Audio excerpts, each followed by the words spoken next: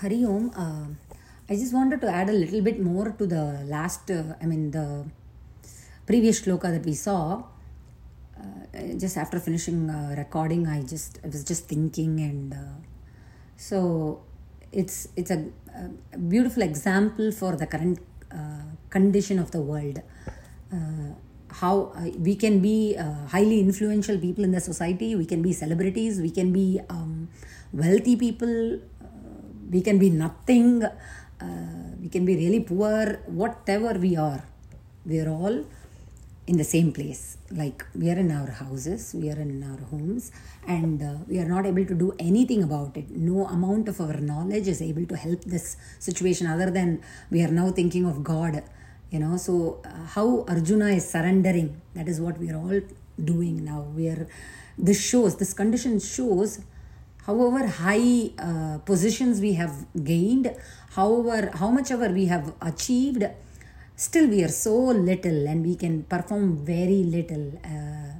So it shows that we are not,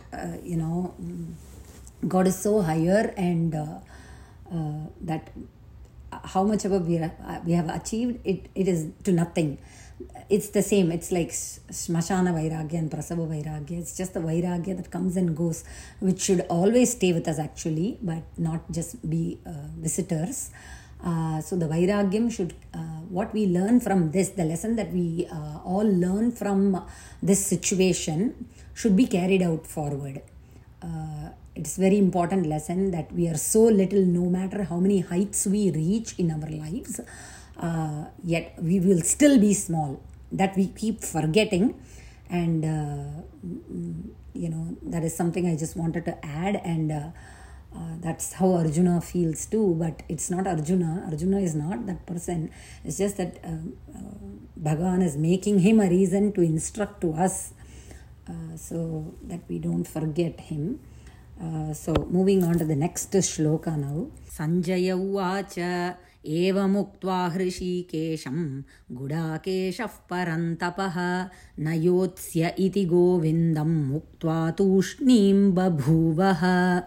Evam uktva hrishikesham gudakeşah parantapah nayotsya iti govindam uktva tushnim babhuvah. Evam uktva. Evam means thus, having said thus. Said what? All this while Arjuna has been whining, right? All that he has said is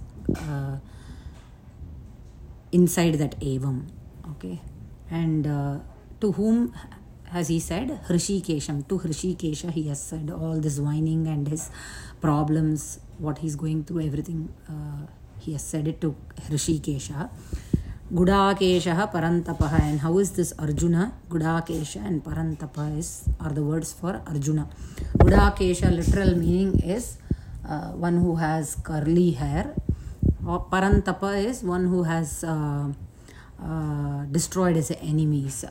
Gudakesha, the internal meaning, how we internalize it is, Gudaka means sleep or ignorance. Sleep means, that's what it means, ignorance.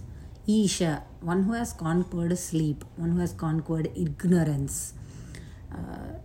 Ignorance is Maya, one who has conquered that. That is, who is that? Arjuna. Nayotsya iti govindam. Govindam uktva. Now this uktva is, he is having told Govinda that I will not fight anymore. Na yotsya iti govindam uktva. Having said to Govinda that I will not fight anymore, Tushnim babhuvaha, he became quiet. Who? Or Gudakesha and Parantapa, Arjuna, became quiet. Now Sanjaya is saying this to Dhritarashtra. So look at the words that he is employing here.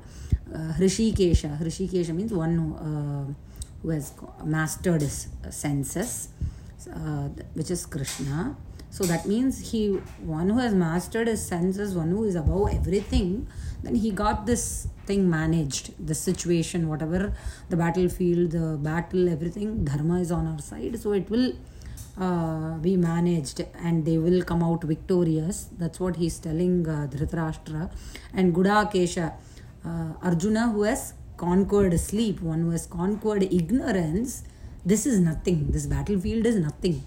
So he's hinting, telling Dhritarashtra that even before the battle has begun, that whosever side dharma is there, they only are going to win. Parantapa here, it means destroyer of enemies, I said.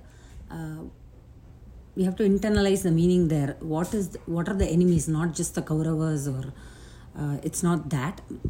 Which means that your enemies are your Krodha, Lobha, Moha, all that. One who has mastered that.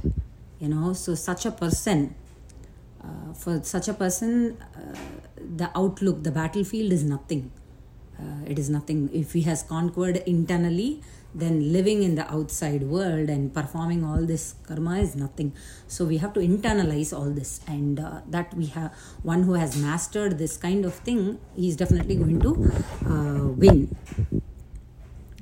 the battle, whatever the life battle, or it's just when you see external meaning, it's just winning the battle and winning over enemies. Here the enemies refer to our Krodha, Lobha. Internalize the meaning.